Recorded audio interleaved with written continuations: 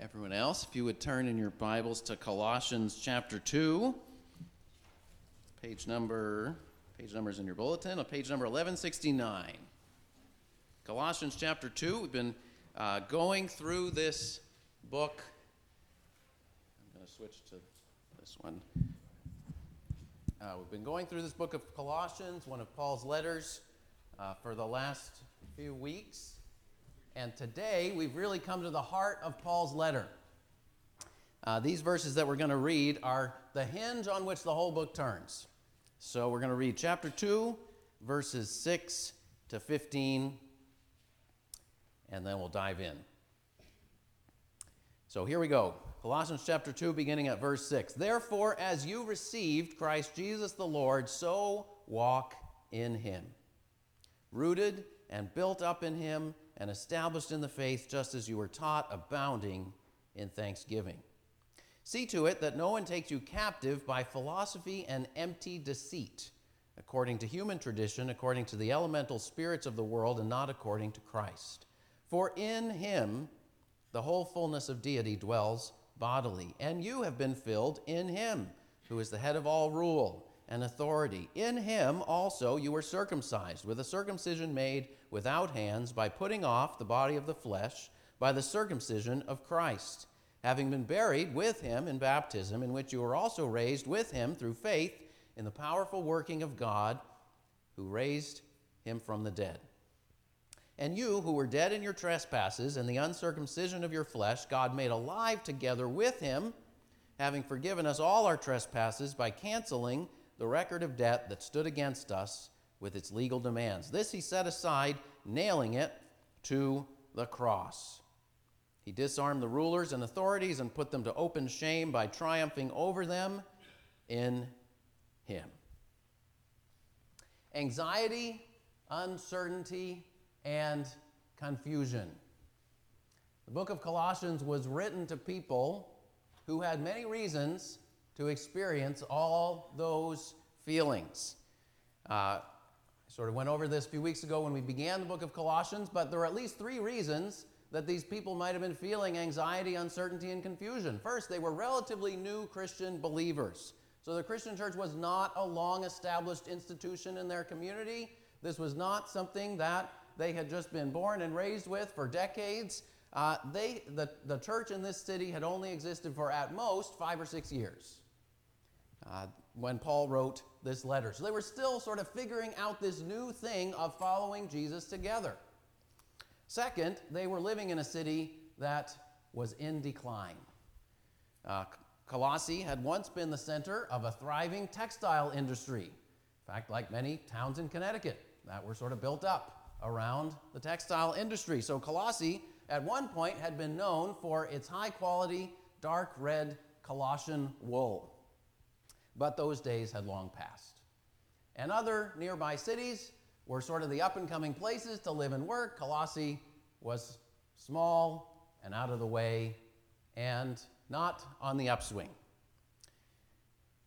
So these were relatively new Christian believers living in a declining city. And third, they were surrounded by competing spiritual influences. So there wasn't sort of one dominant religion in the area. There were several options out there. There was a substantial Jewish community with long history in the area. There were worshipers of all kinds of different Greek and Roman gods. There were philosophical groups. People would have been traveling through on the road, bringing different ideas. And each of these religious groups offered their own distinctive set of ideas and experiences. And so the Christians in Colossae, to whom Paul was writing, had many reasons to feel confused, uncertain, anxious. Now, there are, of course, many differences between first century Colossae and 21st century Connecticut, but I think there are many parallels. Right? Lots of people today are worried about the possibility of economic decline. Over the last 30 years, business leaders have used the acronym VUCA, volatile, uncertain, complex, and ambiguous, to describe the world in which we live. It's a common phrase that's discussed in business schools. But it's not just economic decline that people are worried about. Many people have seen churches decline. Right? The Christian church has a long history in New England, but a long history is no guarantee of a prosperous future. Most people in our world today still believe in God, but most people don't automatically think that their spiritual needs will be met by coming to church or reading the Bible, right? That's not a given. Many people have been disillusioned by the church's failures. Many people see the church as a potentially oppressive force, or they have lots of other things that they like to do on Sunday mornings, right? There's all kinds of competing allegiances in the world these days. So I think for those of us who are committed to following Jesus and being part of a church here in Connecticut in the 21st century, I think it feels less like following a well-trodden path and more like blazing a new trail into some uncertain territory. So I think just like the Christians in Colossae back then, we might have many reasons to feel what they did: anxiety, uncertainty, and confusion. And therefore, we need to pay close attention to what the Apostle Paul says here. Because the message God gave Paul for the Colossians back then is very much a relevant message to us today. Now, the title I've chosen for this sermon series is Keep Calm and Carry On in Christ. Because I think that summarizes Paul's message to these believers who were just starting out on their journey with Jesus, living in an economically declining city and surrounded by competing spiritual influences. He was encouraging them to remember who they are in Christ and live out of that connection with Jesus above all else. Verse 6 is sort of the key verse, the hinge on which the book turns. Therefore, as you receive Christ Jesus the Lord, so walk in him. So the first part of Colossians, what we looked at over the last 4 weeks, focuses on how the Colossians had come to faith in Jesus, how they had received Christ Jesus as Lord, how they had come to believe in him. And so we saw Paul gave thanks for that. He prayed for their continued growth. He launched into a hymn of praise about Jesus, who holds the universe together and holds their lives together. And then last week we saw how he talked about his own personal concern and care for them. So the first part of the letter is about how they've received Jesus as Lord. But then the second part of the letter is about how to walk in him, how to live their daily lives out of their connection with Jesus, and what that looks like practically. So that's what we'll be seeing over the next few weeks in the rest of the book. It's sort of a picture of the Christian life. And I think this is relevant to you wherever you are on your spiritual journey. If you've been walking with Jesus for a long time, this book reminds us of the central reality of what it means to be a Christian, to be, as Paul says, in Christ. And if you're considering Christianity, this is a picture of what Christianity means, what it would mean for you to be a Christian, to follow Christ. If you look at the verses that I read, there are 8 times that Paul uses the phrase in Christ or with Christ. It appears in nearly every verse of our passage. So this is sort of the key concept that Paul's looking at in this passage. What does it mean to be in him? That means connected with Jesus, united with Jesus, and living out of that connection with Jesus. So I want to look at 3 themes today that Paul shows us in this passage. Number 1, having a foundation, what it means to have a foundation in Christ, in verses 6 and 7. Number 2, what it means to have fullness in Christ, verses 8 through 12. And number 3, what it means to have freedom in Christ. Because Paul says these are the 3 realities of what it means to be in Christ, to have a foundation, to have fullness, and have freedom. So let's jump in and look at what Paul says about these things. First, having a foundation in Christ. In verse 7, Paul gives 4 images, 4 verbs, or participles technically, 4 pictures of what it means to build on the foundation of Christ. So first, he says being in Christ means rooted, being rooted like a tree. Now, if you remember Jesus' words, Jesus said, I'm the vine, you're the branches. So if you abide in me and I abide in you, you'll bear much fruit, right? But the only way a branch bears fruit is by being connected vitally to the vine. So Paul's saying if you've received Jesus as Lord, you've been planted in God's garden and his life and power is flowing into you. Therefore, let your roots in him grow deep.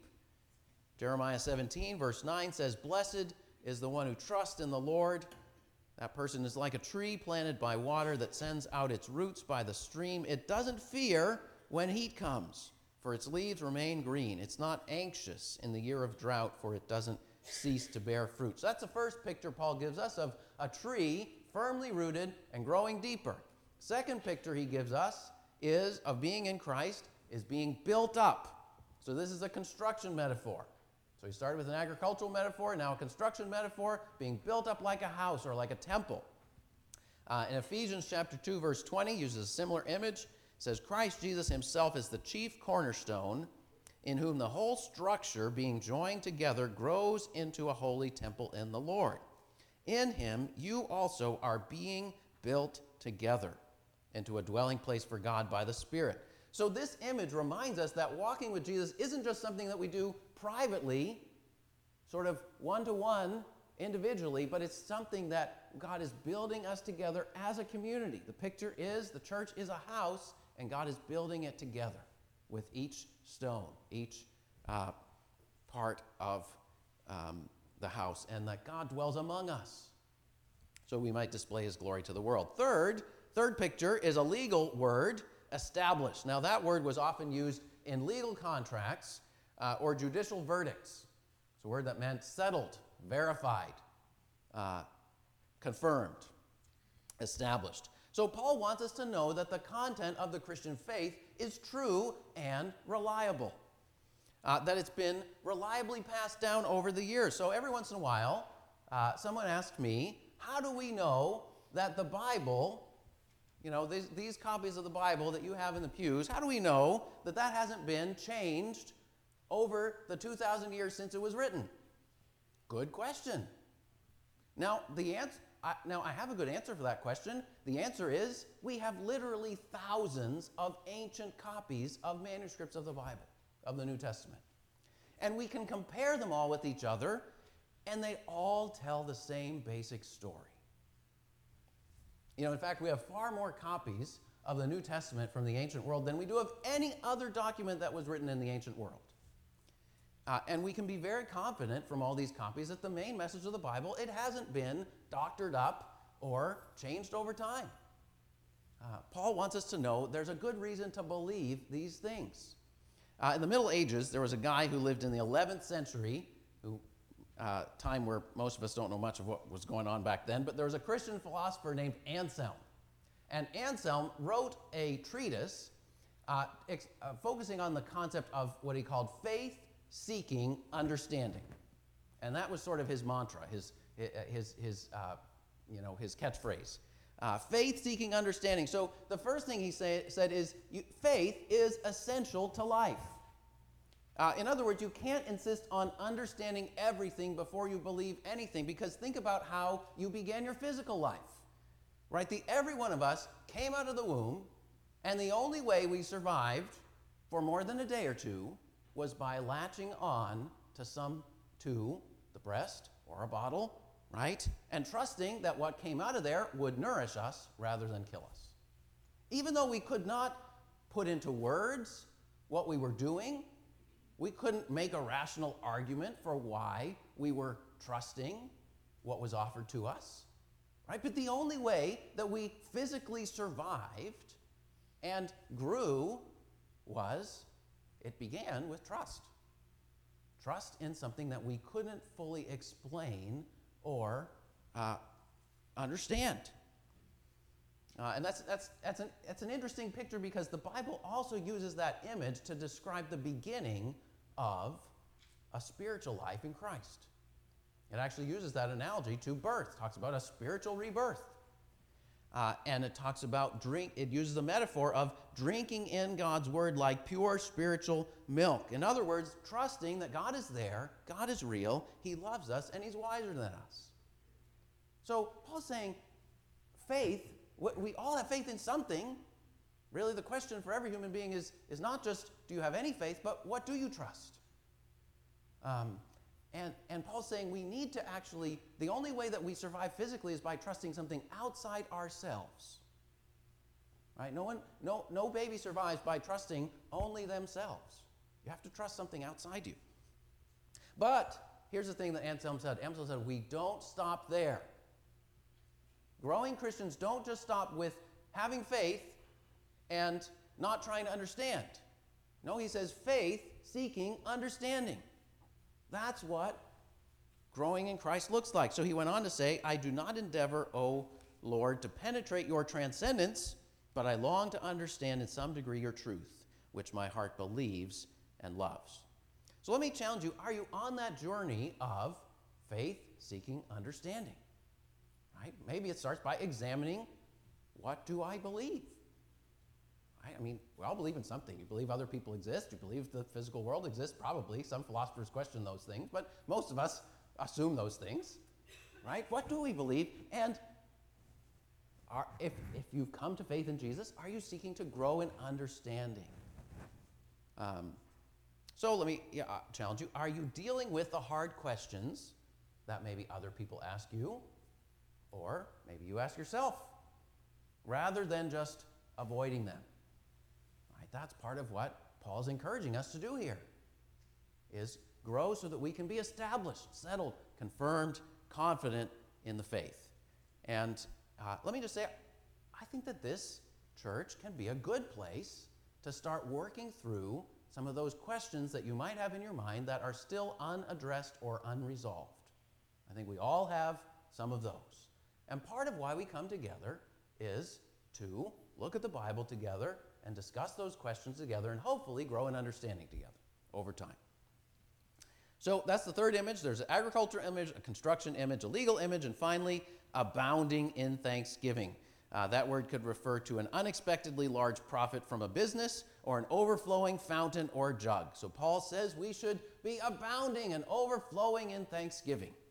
Abounding in gratitude protects us against negative patterns of thought that can develop within us. Right? So gratitude protects us against all kinds of things: envy, jealousy, self-pity, entitlement, arrogance, discontentment. Right? All those sort of ugly things, gratitude drives them all away. So Paul says we should be abounding in gratitude like a fountain. Gratitude doesn't let those things gain a destructive foothold in our soul. So that's the foundation that we have in Christ. Paul begins with that in Christ we have a foundation. Second theme Paul wants us to see in verses 8 through 12 is that in Christ we have fullness. Verse 9, in him the whole fullness of deity dwells bodily. Now, that's a pretty amazing statement that Paul is making. Christians believe that Jesus is fully God. That's what Paul's saying here. In Jesus Christ, the human being who walked around on earth 2,000 years ago, in him, the whole fullness of God dwells in him. Jesus is fully human and fully God. And so if you want to know God, look at the face of Jesus Christ. Look at the person of Jesus Christ. You don't need to go any further than that. That's how you can know God most deeply, by looking at Jesus Christ. Now, this is one of the main differences between Christianity and almost every other religion. Now, some religions would completely disagree with verse 9. They would say that the fullness of deity does not dwell in any person. They would say the fullness of deity is inherently unapproachable. God is transcendent. God is far away. God is big. God is great. And don't you dare say that you are God. But here's a question. If God is truly all-powerful and greater than we can understand, wouldn't it be limiting his power to say that he couldn't choose to enter into his creation to reveal himself to his creatures? If God is, that's what Paul believes. Paul says God is that almighty and that wise and that powerful that he chose to reveal himself to us by becoming one of us in Jesus Christ.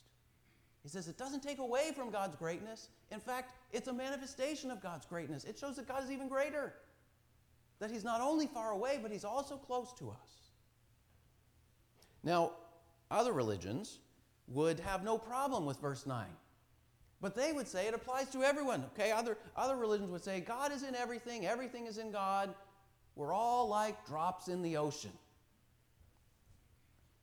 In him all the fullness of deity dwells, and in you all the fullness of deity dwells too. We're all parts of God. Right? So there's some religions that say something like that. But here's the problem with that view.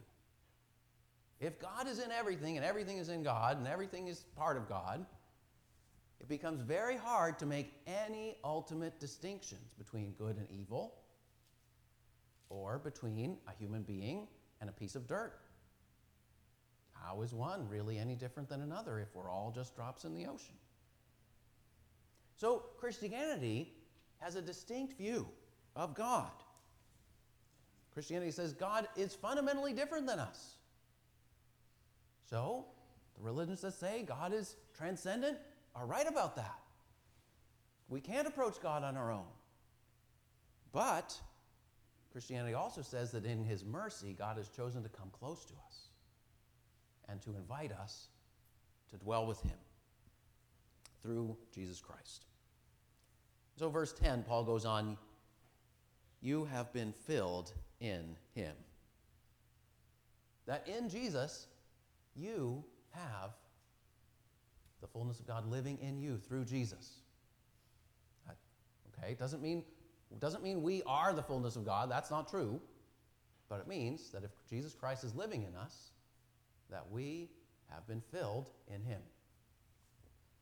You see, here's the thing. Some people were coming to the Colossian Christians, and they were basically saying, you believe in Christ, that's fine. We're not trying to take that away from you. But in order to really thrive and flourish spiritually, you need something else. You need something more. You need something in addition to Christ. And Paul was saying, no. All that you really need is found in Christ. He's the one in whom the fullness of deity dwells bodily. He's ultimately fulfilling. You can't improve upon him by adding something else into the mix. It's like a perfect recipe. Right? How many of you think you found a perfect recipe for something or other? And if you add something or if you take away something, you will just mess it up. Right? Now, we can only approach a perfect recipe, and we might disagree about what that is. But the point is, Jesus is like the perfect recipe. Fully God and fully human. He reconciles us to God. There's nothing more that you can add to him to make him any better. And that's what Paul's saying to the Colossians. You don't need to be anxious and have this fear of missing out. Right? We think fear of missing out is a very new concept. But there's not much new under the sun, right? It's probably, right? Paul's saying you don't need to fear that you're missing out on something if you have Jesus. So that's why Paul warned them in verse 8 against philosophy and empty deceit. Now, Paul wasn't disparaging the discipline of philosophy in general. He wasn't rejecting logical thinking. Paul was saying that all the fullness of God is found in Jesus, so don't latch on to something else that will make you empty in the end. There's nothing more fulfilling than him. Now, Paul goes on in verses 11 and 12 to unpack some of this fullness that we have in Christ. And these verses get very dense. Somebody's nodding. Right? When I was reading these verses, some of you might have been like, whoa, that was a mouthful. That feels like eating 5 steaks piled on top of each other. Right? This is dense. Okay, so let me slow down a little bit, try to help us get through this and get to the heart of this. So, verse 11, in him also you were circumcised. Now, in the Old Testament, God required all the Israelite males to be circumcised physically, and it represented putting away everything that displeases God and dedicating oneself fully to God for the task ahead. So it was an outward sign of devotion to God. That was what it represented. But verse 11 isn't talking about physically being circumcised. It says a circumcision made without hands. That means not physical or human, but you are circumcised by God. That is, you are spiritually cleansed and set apart. Then, next phrase, by putting off the body of the flesh. You might think, what does that mean? Well, if you go a little further, in Colossians. Look at chapter 3, verse 9. Paul uses the same word. He says, you have put off the old self with its practices and have put on the new self.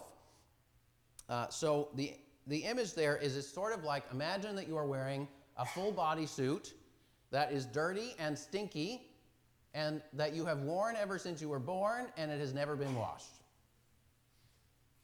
Right? Imagine that. The worst piece of laundry you can imagine. And Paul says that Jesus Christ takes that off of us and clothes us, gives us a new set of clothes. That's the image. By putting off the body of the flesh, that is our sinful nature. He's not saying something negative about our physical bodies, but he's talking about our sinful inclinations. God has removed those, and now we have a new identity in Jesus, sort of like a set of new clothes. And he does it, next phrase, in him also you were circumcised with a circumcision made without hands. That is, in him you were spiritually cleansed by removing your corruption by the circumcision of Christ. Now that could mean that Christ is the one who does this, but I think it actually refers to the crucifixion of Christ.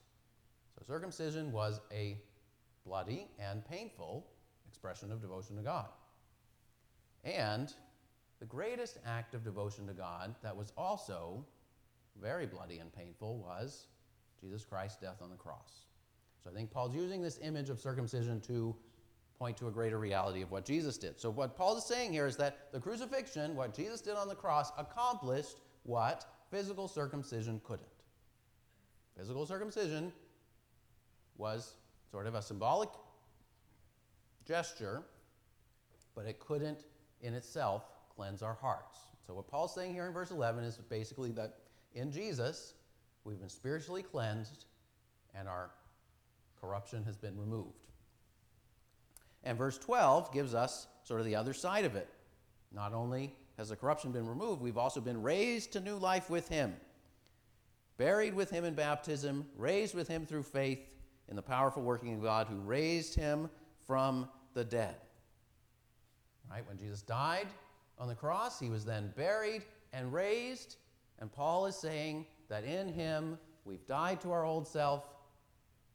It's been buried with Jesus, and we've been raised again to new life. That's what baptism is a picture of. That transition from the old life to the new life in Christ. So that's the big picture of what verses 11 and 12 are saying. God has washed us clean, and he's given us a new identity in him, a whole new wardrobe. And he's raised us up to new life. So that's the fullness that we have in Christ.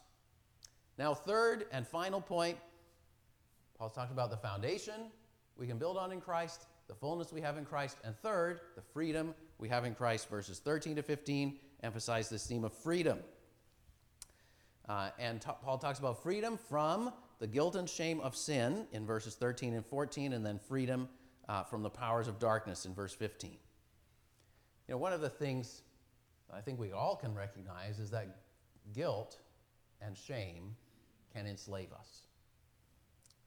Verse 14 talks about the record of debt that stood against us. That word meant an IOU, or a legal bond. So, think about if someone's in debt, right? If you're in debt and you conveniently forget that fact, or try to ignore or overlook that fact, guess what? The debt's not going to go away.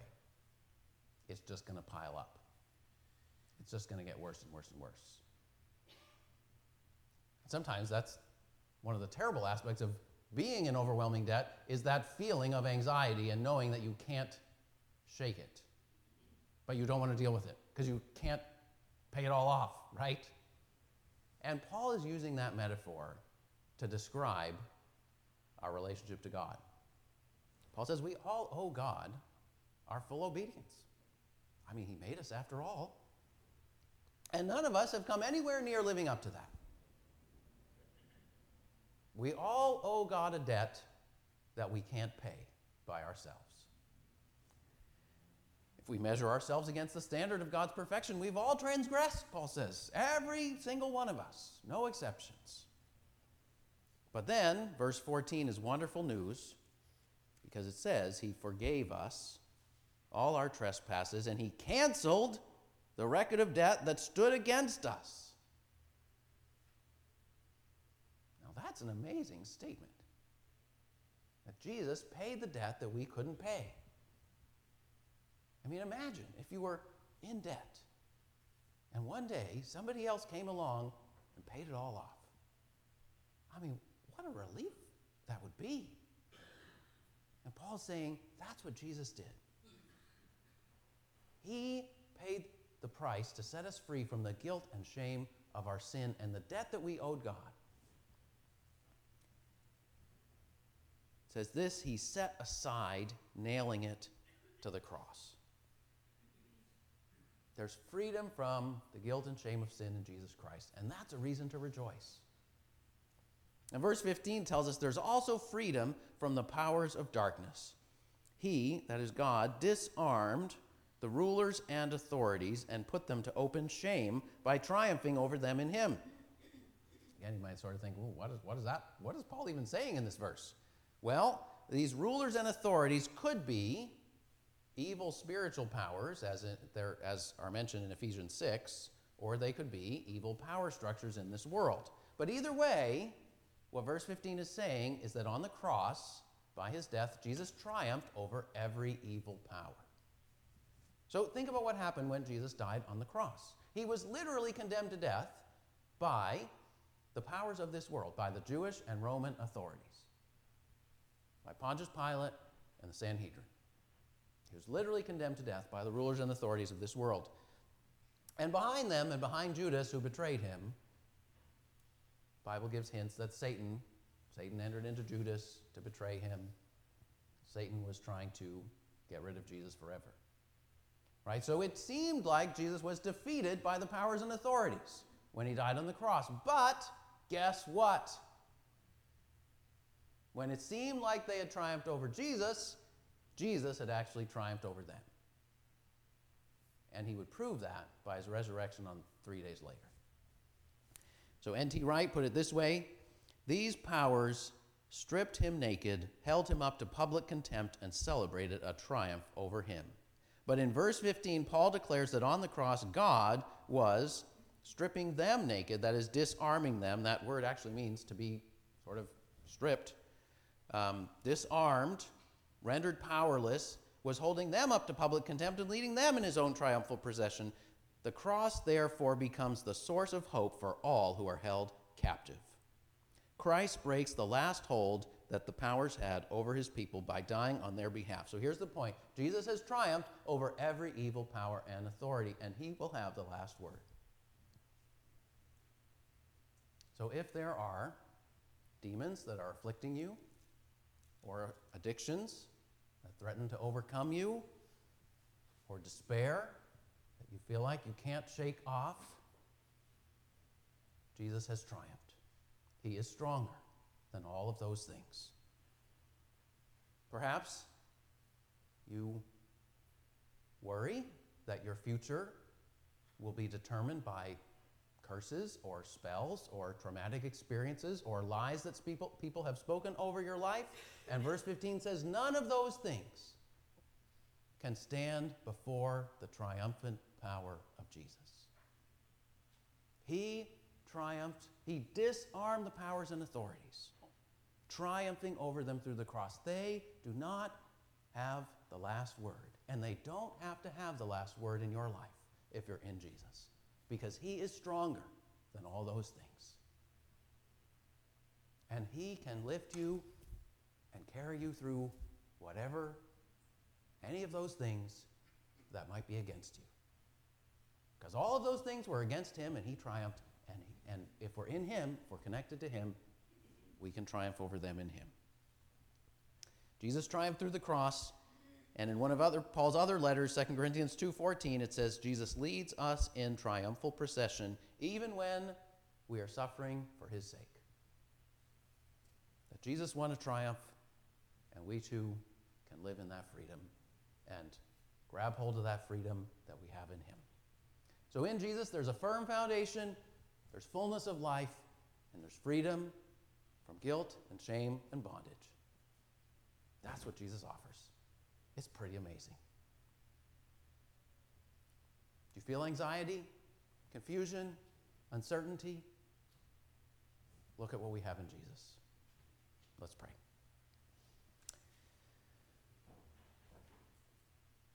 Lord Jesus, this is an astounding passage, what it says about what you have achieved for us. I pray that we would experience this in our own lives at a deeper level. The foundation that we have in you, the fullness that we have in you, the freedom that we have in you. Give us, Lord, for those who may wonder whether these things are real and true, help us to seek that truth. Lord, for those of us who have tasted these things, help us to appreciate them and take them into ourselves in a new way. Jesus, we praise you for how amazing you are. In your name we pray. Amen. Well, our last hymn talks about what it means to be in Christ alone. So it's hymn number 177. So we're going to close by singing this hymn and hope that as we sing it, as you listen to it, that these truths from this passage would resonate in our hearts.